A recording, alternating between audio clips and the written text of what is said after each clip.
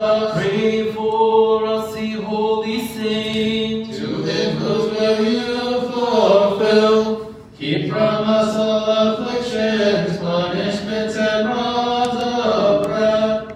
In the name of the Father, and of the Son, and of the Holy Spirit, one true God. Amen. Although the Qurbana is not a chronological order of the events of Jesus Christ, it does in some way highlight his birth, the institution of the Eucharist, and close to the end of the service, when the priest presents the holy mysteries to the congregation, the second coming. The priest, before turning around toward the congregation, says, "From thy propitiatory altar, may there descend pardon for thy servants, O Son of God, who came for our resurrection and for the renewal of our race." Here, close to the end of the Qurbana, people are left with a sense that Jesus is coming again. That is, Christ is coming back to judge the world and to bring his believers to his kingdom. It leaves us with a sense of hope that we will see Jesus and reign with him forever. It also gives us a sense of relief that this world is not the end of our existence. There is more. What lies ahead is better than what is here in the present. In the Pauline epistle today, we hear the words of the Apostle Paul. "But concerning the times and the seasons, brethren, you have no need that I should write to you. For you yourselves know perfectly that the day of the Lord so comes as a thief in the night.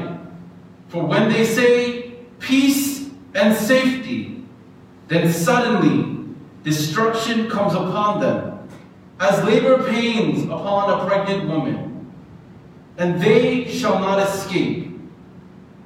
But you, brethren, are not in darkness, so that this day should not overtake you like a thief. You are all sons of the light and sons of the day. We are not of the night, nor of darkness." 1 Thessalonians chapter 5, verses 1 to 5. St. Paul is speaking about the second coming of Christ and how the time that precedes it should be of no surprise to us. That is why he says, "You have no need that I should write to you about these things." Because we as Christians should always be prepared spiritually, ready for the day of our Lord. Also, we should not be surprised with what is happening in the world around us. That is, the political mayhem, the climate change, the unrest, the lack of natural resources, the wars, and etc. Again, as Christians, this should not take us by surprise, because we know that these things will happen. Because Christ said it would happen. In fact, if we look at the actual numbers, we find that the 20th century was one of the bloodiest centuries of all time. Global hunger is on the rise. Earthquake is on the rise. Christ definitely warned us about this when he said, "You will hear of wars and rumors of wars, but see to it that you are not alarmed. Such things must happen, but the end is still to come. Nations will rise against nations, and kingdoms against kingdoms. There will be famines and earthquakes in various places." Matthew chapter 24, verse 6 and 7. But the takeaway is that we should not be alarmed. We should not be surprised and be taken aback that humans are acting in an evil way and our environment is unstable.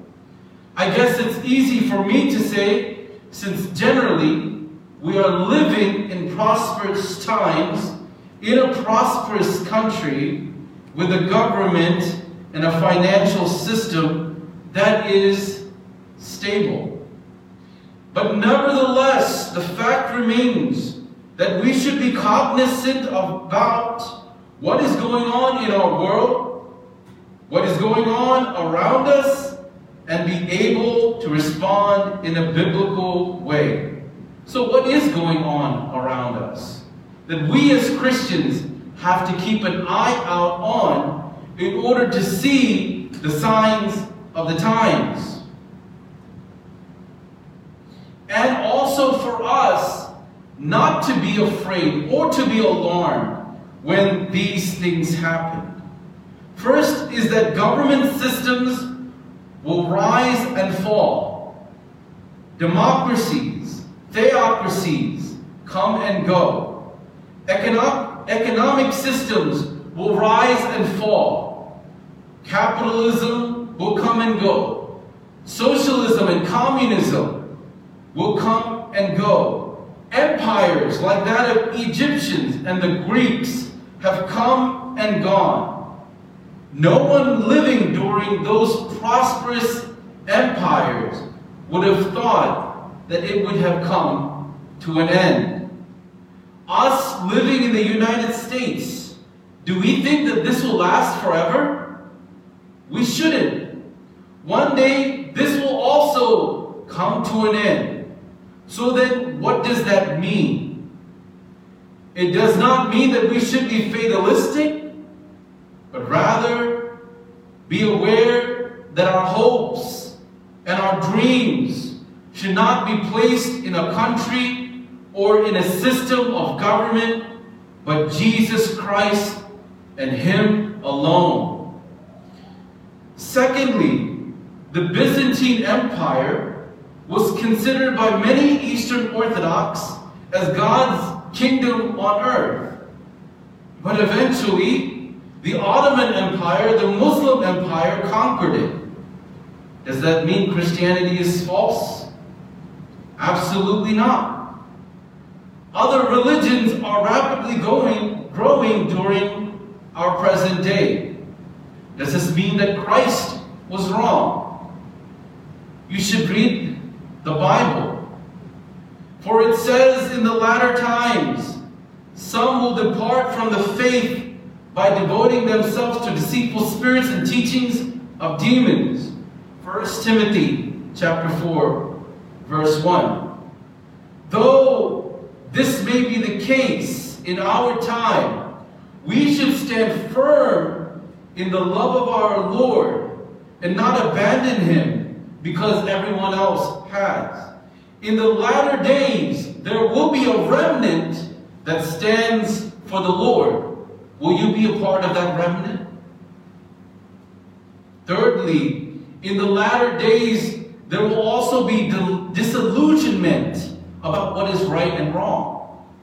In Matthew chapter 24, verse 10, Christ teaches us that many will turn away from the faith, that many will hate each other, be rebellious.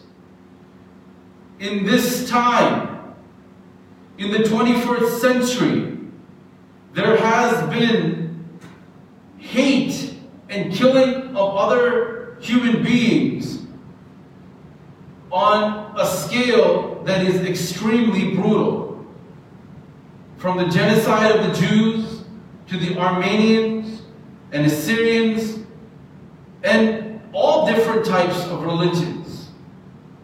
There has been a certain amount of hatred, vengeance, murder in these times. Even when we look at the prejudice and racism of our country, this speaks to the fact that men want to hate each other. men want to destroy each other. It is a sign of the times. There is even a disillusionment about what is male and female. What is biologically a woman can now be called a man. And what is biologically a man could now be called a woman. See, there's disillusionment all around. We're not being able to discern what is right and wrong. Hating our brother, being prejudiced against our brother is considered okay or right.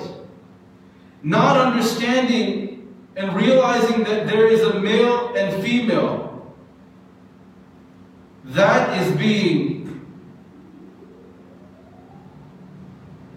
a disillusionment in our time. St. Nilus, a saint of the Eastern Orthodox Church, prophesied that in the latter days, men will fly like birds, and it will be hard to distinguish between male and female.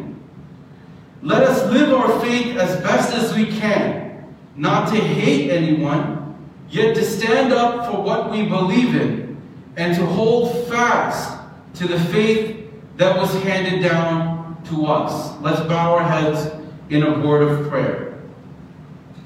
O Heavenly Father, we know that our hope is in you. We know that as we are here, preparing to receive your precious body and blood, that the latter days are ahead of us, and that you would give us the strength not to look toward anyone or anything, but always look toward you and the church. Help us to be Christians who stand up for your word and your name during these times. O Lord Jesus Christ, give us strength and give us the armor that we need to fight against the wiles of the devil. We submit all things to you. In Jesus' name we pray. Amen.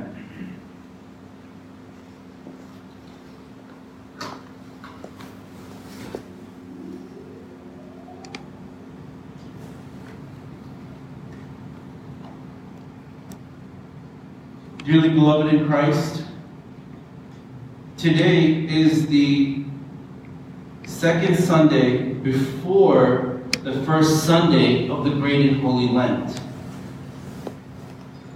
And these two Sundays preceding the Sunday of the Great and Holy Lent, we first remember all departed clergy, all those bishops, priests, and deacons who have gone before us. And this coming week, we are going to remember all those departed souls, each and every single one of them that have gone before us. The reason why we do this is because before entering into the Great and Holy Lent, we remember those who have devoted their time to the church, devoted their time to our life, and invested in our spiritual growth. So let us today remember the departed clergy, Marthoma II, Very Reverend Father Dr. M.E. Irdukula Horoscopa, His Grace More Ignatius Abdul Mashiach II, Patriarch of Antioch, Mar Marthoma, the 4th Mullingar Metropolitan, Reverend Father Dr. Parkel Kuriakos Matthews, His Holiness Basilios Marthoma Matthews I, Catholicos and Mullingar Metropolitan, His Holiness Basilios Gibrigis I, Catholicos of the East, His Grace Matthews Mar Barnabas, His Holiness Basilios Augin I, Catholicos of the East, Very Reverend C.M. John Horoscopos, Very Reverend K.C. Matthews Horoscopos, His Holiness Basilios Gibrigis II, Catholicos, His Holiness Basilios Marthoma Matthews II, His Grace Thomas Mar Macarios Metropolitan, Reverend Father Paul Barkey, Reverend Father Thomas B. Mundagui, Reverend Father Dr. M.K. Thomas, Reverend Father Daniel George, His Grace Augimar Dionysius, Reverend Father John Matthews, and Reverend Father Thomas Cortividator.